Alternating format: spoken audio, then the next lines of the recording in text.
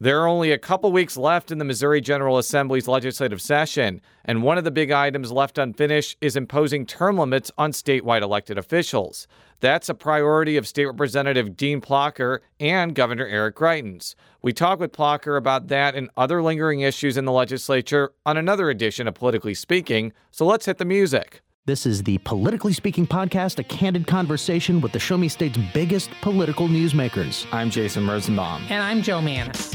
That's Eric Greitens, Navy SEALs running for governor, and I'm really glad to be on with you, Jason and Joe. I'm going to push back on these regulators. I'm doing this for the people. I was encouraged along the way, not just by my family, but by a lot of teachers and professors, and knew when I was in college that I would run for office someday. We're very excited about the prospect of having some more free market solutions. Even though after the conversation, I still might not agree. We want our listeners to get a real sense of what drives these people. They're actually people with a story to tell. And welcome to the Politically Speaking podcast. I'm your host, Jason Rosenbaum, a reporter with St. Louis Public Radio. Joe Manis is still on vacation, so I'm flying solo today. We have as our special guest coming on for the first time, Dean Plocher. You are the state representative for the 89th District. And before I ask you any hard-hitting questions on the issues or your history, tell the listeners what the 89th District encompasses. Well, the 89th District is sort of in the central corridor, West County, Des Peres, Town and Country, parts of Chesterfield, into Kirkwood, and it's some unincorporated areas. And do you which of those cities do you live in? Are you an unincorporated person? Or are you in a municipality? My family and I live in Des Peres. Oh, in Des Peres. Okay. It's important to know that because I want to make sure when I do R-city that I'm putting the right city, and I wouldn't want to insult you by saying you live in unincorporated St. Louis County. So you were elected in a special election in 2016. We'll get to that in a minute. Tell us a little bit about your personal and professional background and what kind of got you into being interested in state politics in the first place. Well, I didn't necessarily envision myself as a state rep, but, I'm blessed with a great family. I have my wife, Rebecca's a nurse, and we have two children, Owen and Stella, ages 9 and 8. And I really, about 10 years ago, with kids, my wife and I started really, stepping back and seeing the direction the country was going in.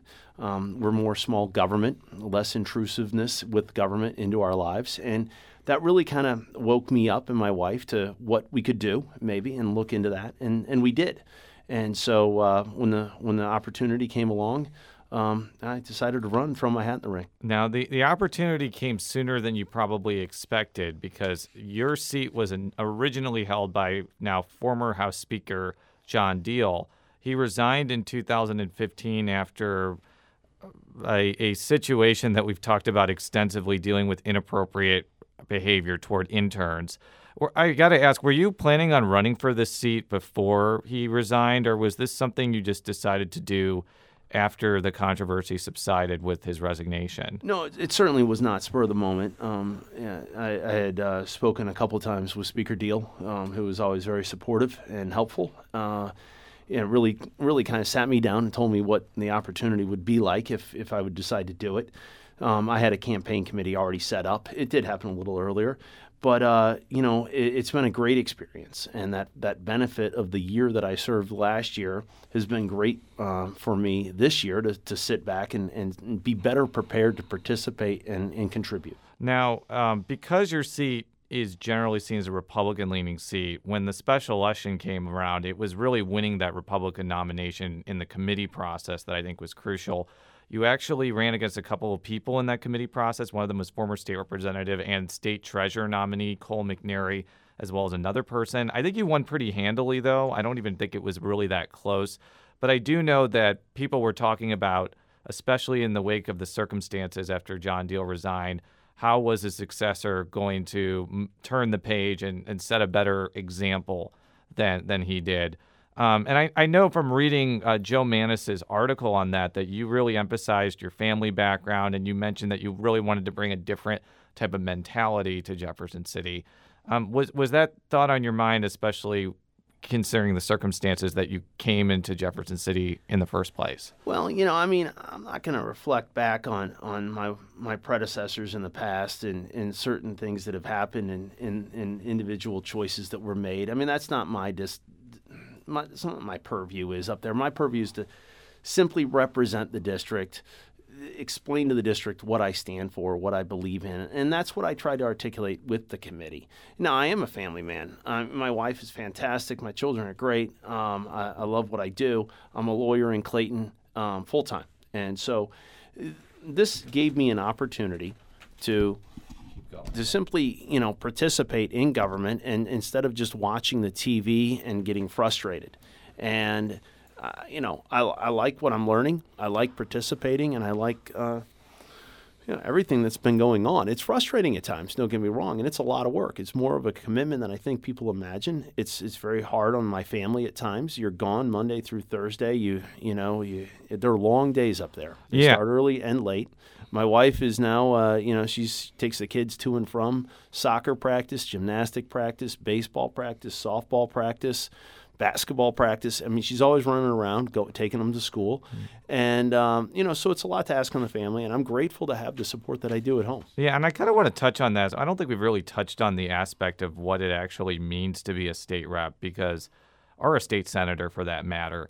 I mean, you get paid $37,000 a year. You have to be gone from your family for long stretches of time. Sometimes you have to be gone from your family even when you're not in session to do political functions. And for somebody who is kind of middle class or maybe in your position to where you're middle, upper class, not supremely wealthy, it may not be something that's very appealing to people, especially when you have to sacrifice professional opportunities to do this. I kind of heard you say that from your last response that might have happened to you. Do you have any kind of advice to some people who may be similar to your situation, thinking about running for a state legislative seat, but maybe leery because of the time commitment and professional sacrifice it may entail? I think there's a sacrifice, but there's also a gain. I think if you're going to do this, you have to have a commitment to public service. And I believe all 163 of us that are state reps up at the Capitol do have that commitment. The dedication is there. We work together. We're all in this together, regardless of the party. Our goal is to move Missouri forward. And so, I mean, I think you have to be dedicated. I think this is not a part-time job, is what they advertise it to be. And there are a lot of attributes that, benefits you get to a degree because you do get a vote. You get to hit green or red. And I view as a privilege, and I'm grateful to have it.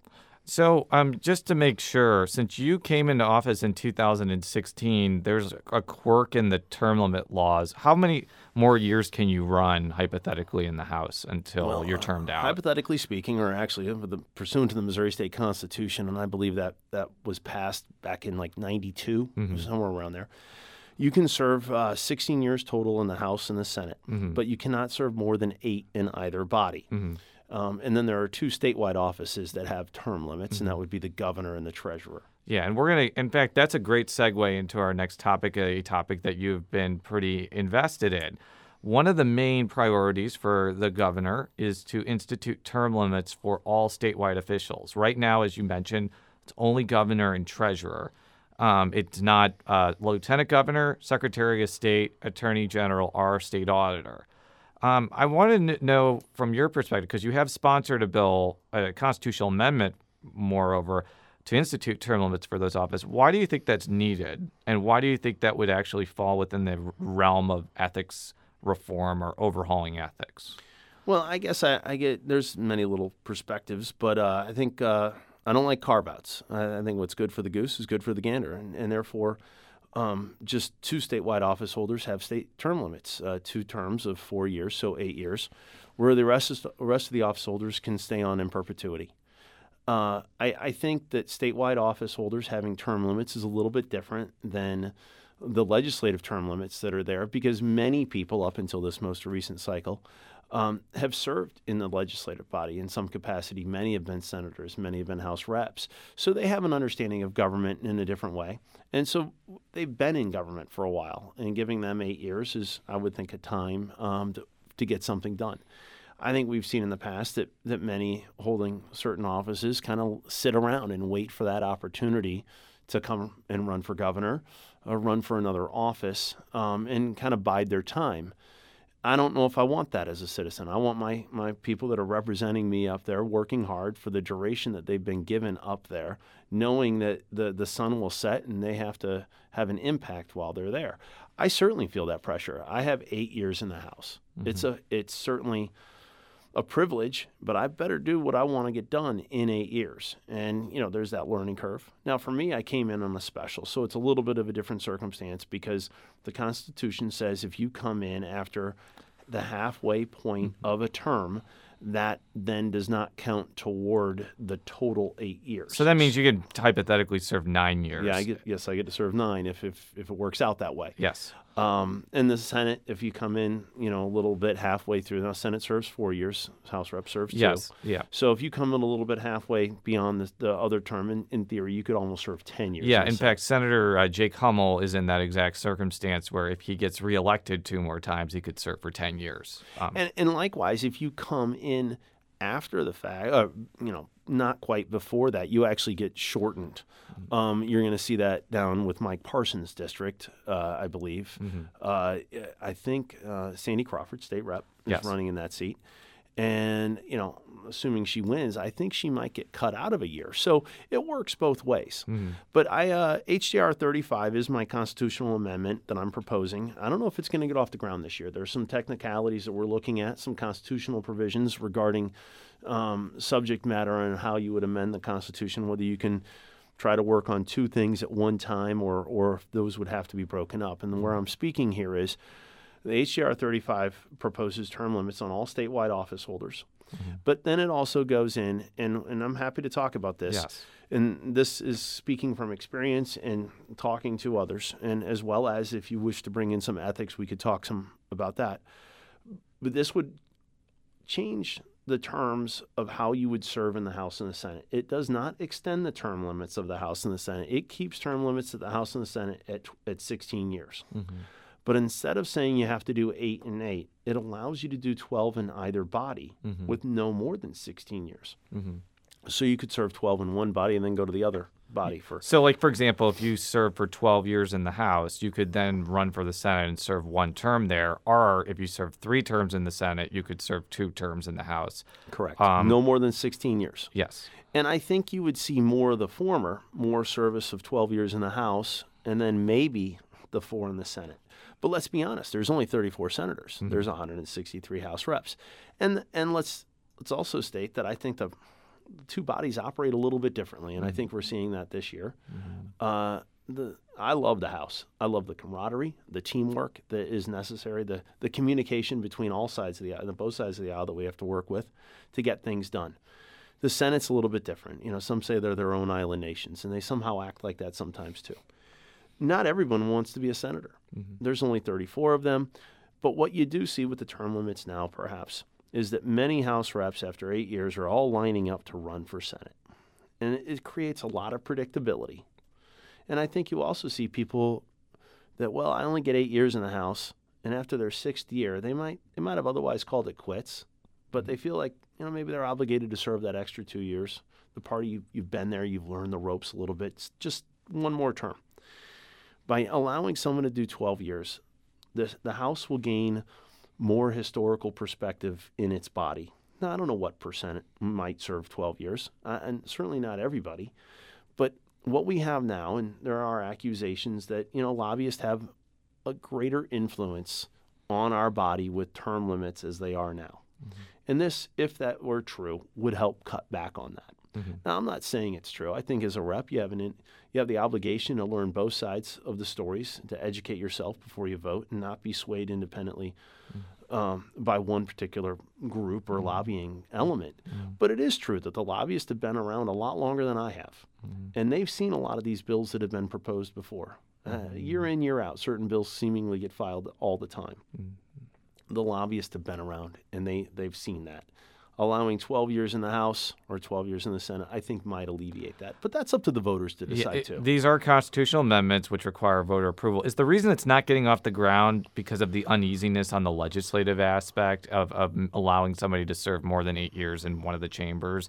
Or is it more of like the technical challenge of doing a constitutional amendment that changes 2 different sections of the Constitution? I would say it's more of the latter, the technical, or the latter. The technical component of the HJR 35 really needs to be looked at, as well as everything we ran on. We did run on ethics reform this year. We ran on tort reform. We ran on labor reform. That was a big element of what was in this last election cycle.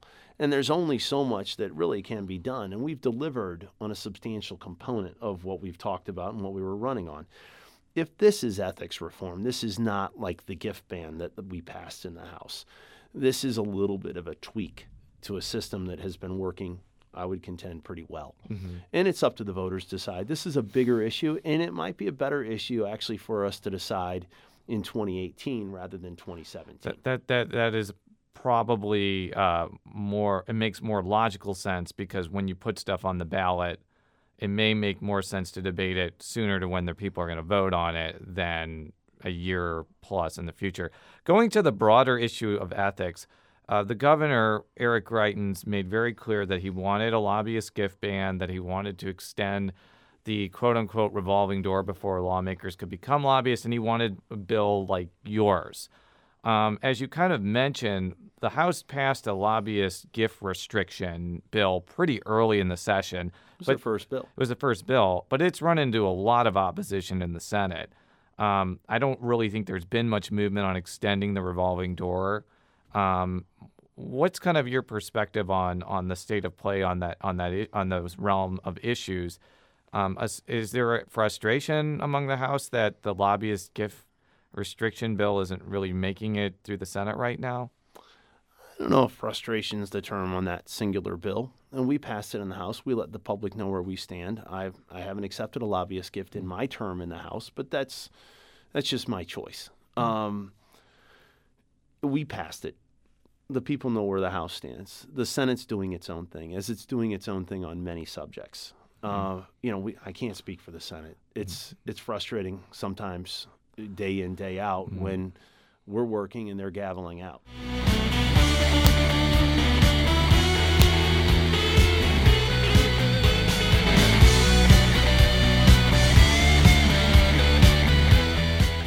Yeah, and I want to touch on this part because there have been a couple of articles saying the Senate doesn't want to pass a lobbyist gift ban because they're upset about the governor's use of a 501c4 to do political activity. Now, my rejoinder to that is they were against a lobbyist gift ban the previous year before the governor was in office, and there are legitimate philosophical reasons to be against that and practical reasons to be against that. But I also suspect that since a lot of senators take a lot of lobbyist meals, entertainment, and travel, that could be another reason for their opposition. But I do want to touch on that rationale because I do wonder if we're talking about ethics, why something like revealing contributions to 501c4s isn't part of that discussion. The Speaker of the House, Todd Richardson, sponsored a bill as such in 2012 and 2013. It seems like it's an issue that actually a lot of Republicans agree with.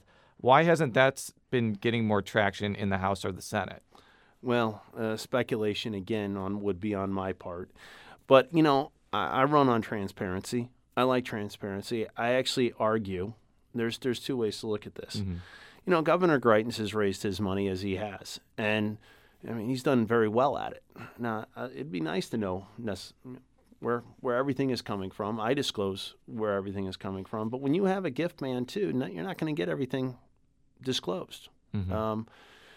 Those that do accept gifts, I contend it's a good thing because not that they're necessarily accepting gifts per se, but they have to disclose on their MEC reports. I have to disclose where donations are made, how my committee spends money if I'm accepting gifts. You see who's accepting the big ticket items. No, I'm not saying you're getting junkets to a far off city. I'm just saying the $20 hamburger here and there. And I think people are maybe a little bit too idealistic, or I don't know, to think that we're up there. It's hard to find time, and I will say that a free burger is not going to get any influence on how I vote. Yeah, and I've actually studied this issue, going to the lobbyist gift part, for a long time. And I think the issue is not necessarily the meal, but it's actually the fact that lobbyists are getting the time with the legislator one-on-one to influence them. And even if you are in a situation where you're paying for the meal, that influence is still happening. And frankly, it's a constitutional protected influence. People are allowed to lobby their legislators on behalf of people. And that's not going to change whether there's a gift ban or not. No, nor should it. And I like to hear from my constituents. So whether I agree with them or they agree with me, I like to hear different perspectives. I have constituents come up every week and I make appointments. I avail myself to them. You know, we're not having breakfast or lunch. And they come into my office and I sit down and hear what they have to say. We'll debate stuff or argue politely over some issues. And I try to explain how I'm looking at it, and I like to hear how they're looking at it. And it's good to get new ideas and fresh thoughts. But going back to my other question, would you support legislation that would require politically active nonprofits to reveal their donors? I would support transparency. Yes. So is that something you think could be brought up next year or this year before the end of session? I don't see how it gets brought up this year. Yeah, it's pretty late in the process, to be fair.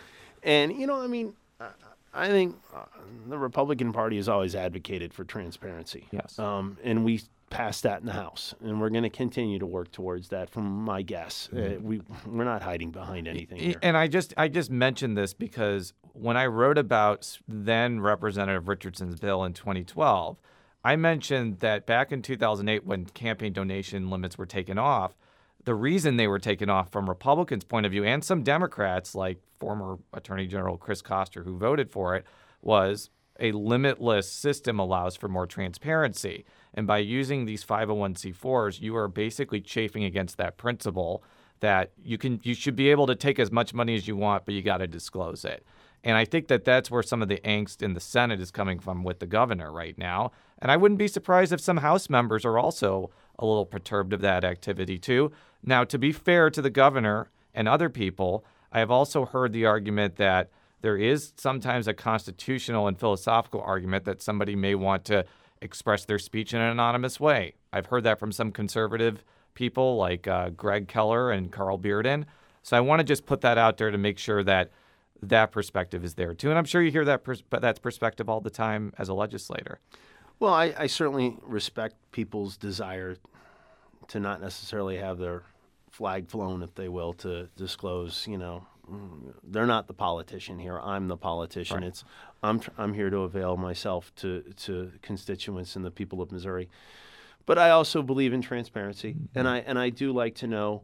I think my constituents probably do want to know who's donating money to me. And if I'm getting large checks from corporations or particular individuals, I think it is important. Yeah. I think my biggest donor has been $5,000, $2,500. I'm not accepting big checks. And you can't anymore. Offered big checks. Yeah, you're part of the Amendment 2 era where unless you want to set up a elaborate super PAC, the most you can get personally is $2,600. So yeah, and that's certainly true now. Yeah. And you know, it's going to put many challenges on everybody, but it treats everybody equally. We voted in the House to ban gifts, and you know, that was Representative Alferman's bill. That was the first bill brought up. And that's where we stood. That's where we stood last year. And we did try to curb the lobbying element where you can't just jump out and become a lobbyist immediately too. So we discussed that last year. So I don't know how often that needs to be rekindled year in and year out. We passed it last year. I'm not saying it couldn't be augmented, but we do have the people's time on our hands, and we have to allocate that prudently. We discussed that last year, and it went through, and that was signed off on. So there is a ban on lobbying immediately out of the gate. Now, we can always have that debate, I guess, at a later time to find out how long that ban should be, but that's a little bit subjective. There is a ban in Missouri. You cannot lobby immediately upon leaving the legislature. Well, let's turn to a couple of other issues. I know that you're not on the budget committee, but the budget has been on top of mind for, I think, every legislator. Right now, as we're taping this on April 28th, 2017. The budget is in conference right now. I would assume, although I'm not going to predict, that the legislature will be able to pass something by May 5th, which is next Friday. But it's been a really challenging budget year, probably more so than usual. What's just somebody who's kind of you're part of the process, but you're not like intricately part of the process. What's been your observation about how the legislature has dealt with the budget this year? Because this is something that affects Missourians in a very direct way when it comes to health care, when it comes to public safety, education, and everything in between. It does, and it's not a small budget. It's $27 billion $28 billion, somewhere around there. So, my observation from last year to this is this.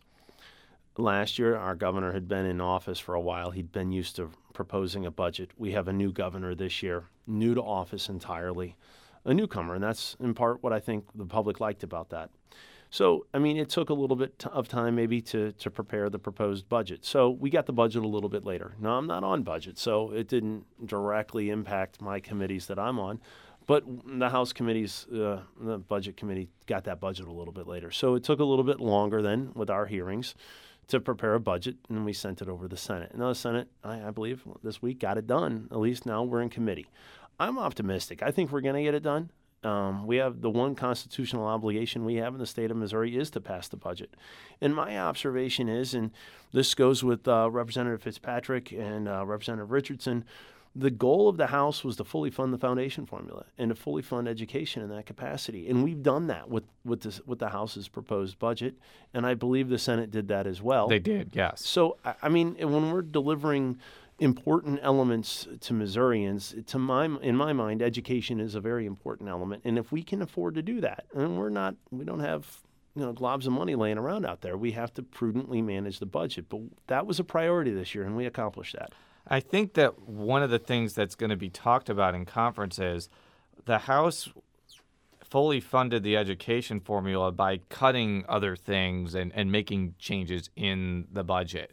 From what I've read, the Senate fully funded the education formula but didn't really make a lot of changes to pay for that change, which leaves, from some House people's perspective, like Jay Barnes of Jefferson City, the Senate budget is not balanced right now. The House budget is, and there's going to have to be some give and take to make sure that uncomfortable thing, which is fully funding the education formula, is paid for. Is that kind of what your perception of this situation is as well? I was not sitting firsthand at the table with the Senate when they were going through the budget. Mm-hmm. Now, how they're funding the formula is different than the House chose to do it. Mm-hmm. The House, in my mind, has been prudent. I can't comment on how the Senate has handled that. Mm-hmm. But I do believe through the conference committee that will work out. Yeah. And, I think that the thing that people have talked about, especially from the Democratic perspective, is they saw the drop in corporate taxes. I don't know if that's the entire reason why the budget is kind of troublesome this year. I think that there are other factors as well, the rising cost of Medicaid, lesser than expected revenue in the previous budget. But is this an opportunity to possibly look at some of the corporate tax cuts or tax changes that were made in previous sessions and maybe revisit them so something like this doesn't happen again? And when I say something like this, a huge drop in corporate taxes from year to year. I know there was something that came through a couple years ago that did affect how much money that the corporations were writing off. And yes. I'm not very well versed in that. Mm. And it has been brought up that maybe that could be looked at again. I think everything should be on the table when it comes to funding the priorities that we have in Missouri. But, some things can't, and that would include our obligations. Our spending for social services is growing. It's the one thing that seemingly is growing, and I don't know, I'm not going to say out of control, but it is consistently getting bigger and bigger. The one thing that we can't seemingly always guarantee either is the amount of receipts that the state of Missouri is bringing in. So if our receipts are not growing at the same rate our promises that past administrations made for social spending, we are in that problem. So I think we have to tighten our budget. I think we have to tighten our belt on what we're promising people too. Mm-hmm. And therefore, that's why this budget process is so difficult.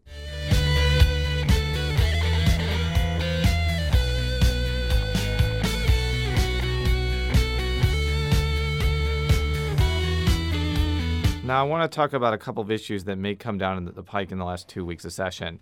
You are an attorney, so I think that you probably follow the couple of bills that are dealing with either the Missouri Merchandising Practices Act, I'm not sure if I got that title correct, or the Missouri Human Rights Act.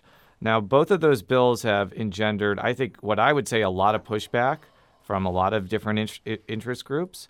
But I think that you see that pushback because there's a clearer path to get those to the governor and get those signed into law.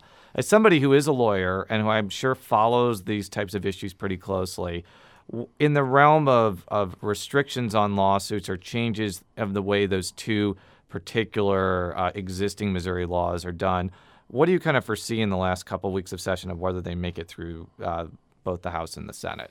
Well, okay, just to clarify, the Missouri Merchandising Practices Act, I believe that's Senate Bill 5. Yes, is that correct? it is.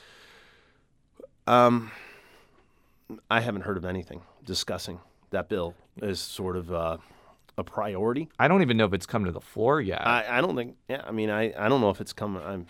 It's a Senate bill. Mm-hmm. It hasn't come out of the Senate. Therefore, it hasn't come to a House committee, as far as I'm aware. Yeah. Therefore, the likelihood of that bill getting anywhere this year is very tight. Probably very small. low at this point. But the other bill I mentioned is in the House right now, and if you pass it's on the calendar. If you pass it, I think it goes to the governor, and that has really stoked a lot of controversy. And there's even some Republicans, like the aforementioned Jay Barnes, who do not like this bill. What's kind of your thought process going into this, given that there may be some Republicans who vote against this, and it may be a pretty close vote, which is unusual in a Republican chamber with 117 people. Oh, there's two components to this bill, and I think the bill that you're speaking of is Senate Bill 43. Yes. Senate Bill 43 it's called the Employment Discrimination Bill, and I think there's good parts to the bill. There's parts that I think certainly debate needs to be had on the floor. And there's also a whistleblower component. So there's kind of two components to the bill: employment discrimination and whistleblower. The whistleblower is an entity unto its own. There were 3 bills that were presented in the House that were different than this bill, but still tackled some of the same issues. The nuances of those bills, though, were different than Senate Bill 43, to the best of my knowledge. Representative Jodan McGaugh had one of them. Assistant Floor Majority Leader Kevin Austin had one, and I had the other one, 676. The bill that I had was different, and it turned out, for whatever reason, the Senate bill was the bill that made it over. That bill's different than my bill. I had other issues that I wanted to talk about in my bill, and I think some of those issues are going to be brought up on the floor. But I do believe that, talking to the caucus as a whole, I think there's a movement out there and an understanding that we need to change the standard for filing employment discrimination cases. And that comes from contributing, which is where the standard is now, to motivating. Contributing factor is a very slippery slope. And with that contributing factor, it's very difficult to have summary judgments. Every case goes to trial. And the cost of litigation has been overwhelmingly going up. If we were to move to a motivating factor, it's a little bit of a higher standard. I believe that what many of the bills tried to do, and I'm not going to say Senate Bill 43 doesn't, I think it does in many ways, it tries to move to more of a federal standard, the motivating standard. It's a little bit of a higher standard. Now, isn't 43, doesn't it say the motivating factor as opposed to a motivating factor? Yes. And that's where the controversy lies, I believe. Part of the controversy. Yes. I'm not so certain the and make that much of a difference if you look at case law. However, there is an issue regarding venue. And this is a sensitive issue.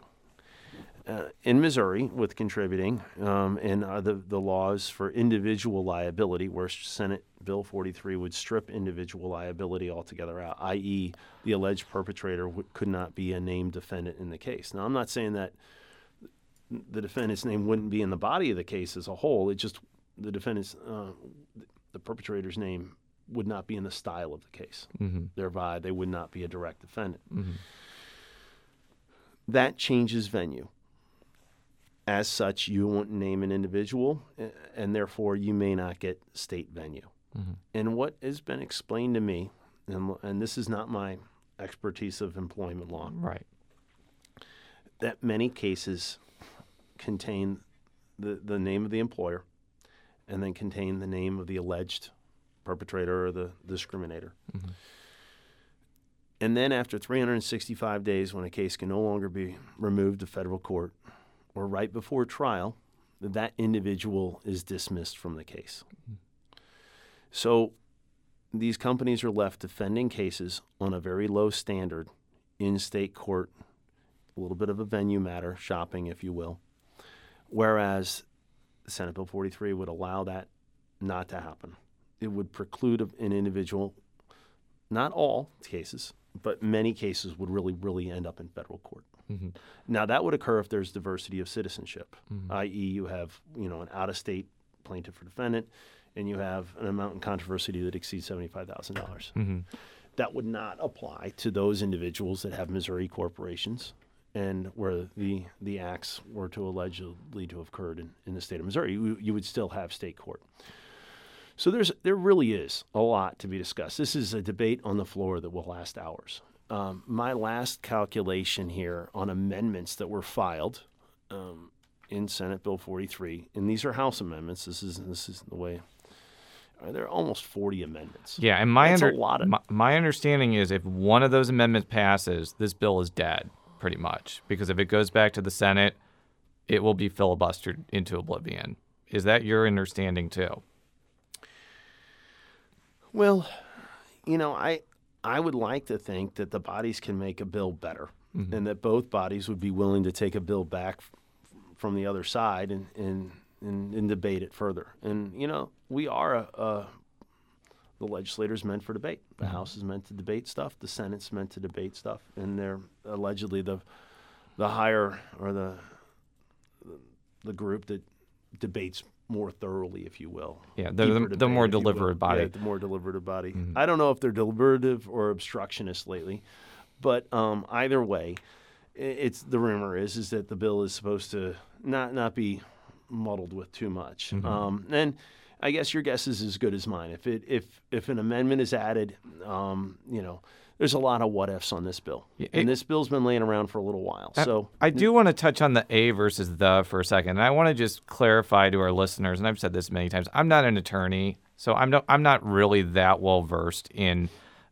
employment discrimination law.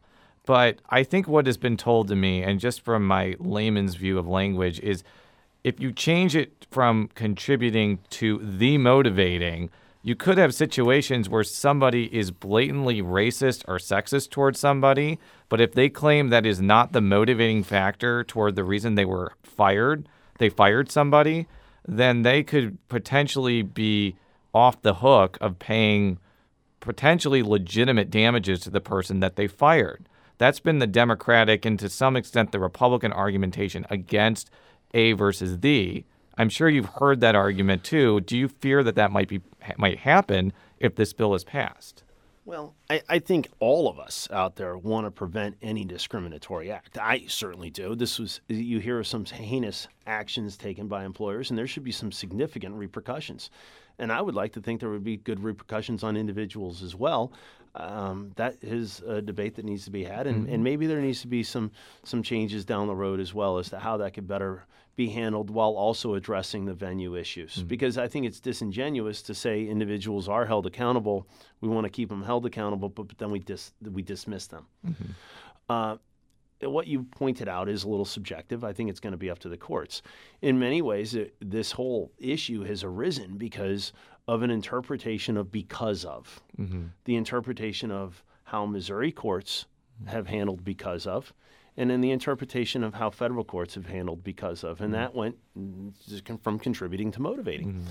So I would like to think if the hypothetical you just spoke of would handle itself. I don't think you can say it's the motivating factor if you said some distinctive racist actions were taking. No, that's unacceptable to me. It would be unacceptable if I was sitting in that jury of 12. I would think you would have a motivating and the motivating factor. So it's a sensitive topic. We certainly don't want to let those cases slip through the cracks because of a change. But at the same time, we don't want to allow frivolous cases to be brought up time and again that in many ways diminish those horrendous cases where attention really needs to be brought down on those that are doing the bad acts. What other bills do you think are going to come up in the last 2 weeks of session do you think are going to be hotly debated? I know the one that you have in your hand, Senate Bill 43, as you mentioned, is going to get hours and hours of debate. But I know that's not the only one. There's PDMP, the Prescription Drug Monitoring Program, that needs to get hashed out in conference committee. There's the Real ID issue where people may have to buy passports to get on planes. What are some of the other issues in the last couple of weeks of session that you're going to be heavily engaged in looking out for? Well, you've named two. PDMP, again, this is the second year for me out there. And the first year, PDMP, in my mind, wasn't as good as it is this year. It's been changed, and a lot of good stuff has been added to Representative Rader's bill. The Senate loaded it up with amendments, and it came back, and I think it's in committee. So hopefully they're able to work something out in committee where both sides can agree on. And then Real ID, for me, is an important topic. I don't like the idea that government is collecting all this data. I think it's kind of sinister, much like with PDMP, but I also am not naive to think that the government doesn't already have that data. The government I know already has my fingerprints. I've already given them to the government because I serve in office, but not everybody has, and so we should be sensitive to that. But, when we're giving people an option of whether they want to have a real ID or a Missouri ID, simple Missouri ID. That law, I believe, takes effect in January. I don't think it's January the 1st. Someone said January the 22nd. But I can tell you, I'd be rather frustrated when I'm going to go visit Grandma over the holidays. And when I try to get back on an airplane, and I'm in one of the 50 states, and we all have stars on the flag, and they're telling me I can't come back home. And I think this is in the Senate's hands. They can fix it. They can send this bill to the governor, and then my constituents aren't going to have this problem. Yeah, because I think that the thing that people need to realize is, okay, it's hypothetical that the government could give Missouri another waiver, and the scenarios that people are putting forward about them having to get passports may not happen. But if that does happen, and I'm sure you know this because you probably have a passport, getting a passport is not an easy process. You need to send the government your birth certificate. It costs a lot of money. And you have to spend well over $100 to do it. That is not something that every Missourian has the ability or desire to do, especially if they already have a driver's license that they got for like $20 or $30. When you want to cross state lines. Yeah, exactly. Simply to visit a family member. Yeah. I mean, no, I believe there are 5 states that haven't adopted this. And you have to ask yourself, what hill do you want to die on to prevent, egregious federal government overreach? And I do not like federal government overreach, and I often would contend that that's where the federal government seems to be going. It's just that I believe the federal government already has this data the moment you have a passport or you get a driver's license. We're giving individuals choices. You do not have to get a real ID if you don't want to. Mm-hmm. So I think, those are 2 bills that certainly will come up. There's a lot of. I'm looking through the calendar right here. There's this tort reform here. I believe there's more labor reform to come up as well. That's sitting over on the Senate side. I think we're all waiting to see if the Senate's gonna get to work. Mm-hmm. My last question is a question I've been asking all the guests we have on the show or in the legislature. What's your impressions of the new governor? Because the reason I keep asking that question is because there are so many Republicans in the legislature now and you have a Republican governor, the opportunity for both entities to accomplish a lot of policy change is immense, probably more immense than any other point in Missouri history for the Republican Party. And I've gotten the sense that, there are a lot of House members that are happy with the governor. There are even some Senate members on the Republican side who are happy with the governor. Obviously, a lot of senators who are kind of fed up with the governor right now on a lot of issues. What's kind of been your impression so far, given the opportunity Republicans have to do a lot with that setup? I think just because you have an opportunity because it could be easy doesn't necessarily, it shouldn't go through the normal process of good debate. And I think many of the issues that the Republican Party ran on, labor reform, tort reform, some tax reform, we've tackled a lot of those issues. We've fully funded the foundation formula. Now, how we can continue to go further, but we still need to have debate. We just shouldn't wantonly pass laws, and I think the public should expect that. Mm-hmm. So the governor to me has been friendly.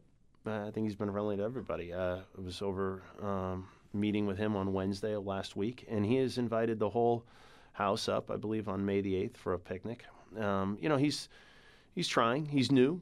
I'm new. We're all learning a little bit as we do not have a life in politics yet. And, we're here to serve. I respect his willingness to be a public servant. Being governor is got to be an arduous task. It's more of a commitment, and it's a full-time job. But I respect anyone on either side of the aisle that's willing to commit themselves to public service. And I've enjoyed getting to know him and his wife and his family, and I continue to look forward to working with him. To end the show on kind of a humorous note, do you think that some of the differences between some Republican senators and the governor could be overcome if they ran in an obstacle course race against each other and the winner gets to win the argument? Well, I think the governor would probably be the hands-on favorite to win the argument. I believe he posted something on Facebook the other day running an obstacle course. And I'm a little bit older than him as well. But, I think engaging the House and the Senate in friendly sparring, if you will, from time to time is a way to get to know each other. And we are a lot closer down there, both sides of the aisle, than what sometimes we're shown to be here, perhaps when we're back in our urban districts or our rural districts. I try to work with both sides of the aisle. I'm trying to work on some municipal reform with House Bill 380 to touch on credit for time served, if you will, or consolidation of some municipal court dockets. So I'm reaching across the aisle to do that. And that's what I think is important up there. And I hope to see that type of behavior continue. Well, I think that maybe the legislators might be given a fairer advantage if the governor runs that obstacle course in his traditional blue jeans, suit jacket, and Oxford shirt, and they get to wear athletic attire. On that note, we want to just thank you, and by we, I mean me and Joe from afar, from coming on our show. We will invite you back pretty soon to talk about more issues. For all of our stories, stlpublicradio.org. Follow me on Twitter at @JRosenbaum. How can people follow you either on Twitter, Facebook, World Wide Web, any place you want your constituents to get in touch with you? Well, I have a Twitter handle there, and I could get better at it. I'm working on that. I also have a Facebook page, and you can always reach me at the Missouri House. Anyway, we return phone calls, respond to emails. We try to be attentive. These last couple of weeks are going to keep us quite busy, but I'm happy to hear what everybody has to say. And I thank you for having me on, Jason. Sorry Joe wasn't here, but I hope she's enjoying her vacation, and look forward to touching base with you whenever we can. I have not talked to Joe, but I imagine she's having a great time right now, and we'll be back next time. Until then, so long.